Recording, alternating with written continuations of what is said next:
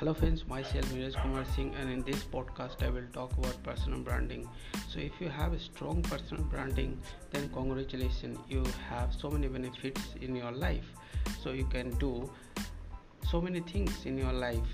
So you can sell courses, even you will get opportunity to train other people. You can start consulting services, you can start new businesses, even you will get your dream job. You can create networking, you can sell products like any companies. You, you can you can start public speaking, even you will become the influencer and authority in your niche. You will be the role model for others. Most important thing, you can inspire other people, and people are waiting to get inspiration from you brand like you. So it's easy to trust with a personal brand. People want to see the human behind the brand. We all love those behind the scene videos because we can connect with it on a human level. Why do big brands hire influencers? Have you ever thought that influencers have a have built a fan following who love and trust them?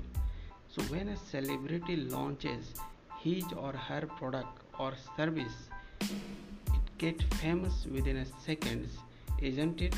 Have you ever thought why? Because they have a huge influence on people. You can build a company brand with the help of a personal brand. So there are a lot of examples in front of us. Who comes to your mind when I say about Tesla or Apple? So I think you know brands like these have also used personal branding and storytelling to develop trust and liking. So my friends, I hope you got the benefits of personal branding.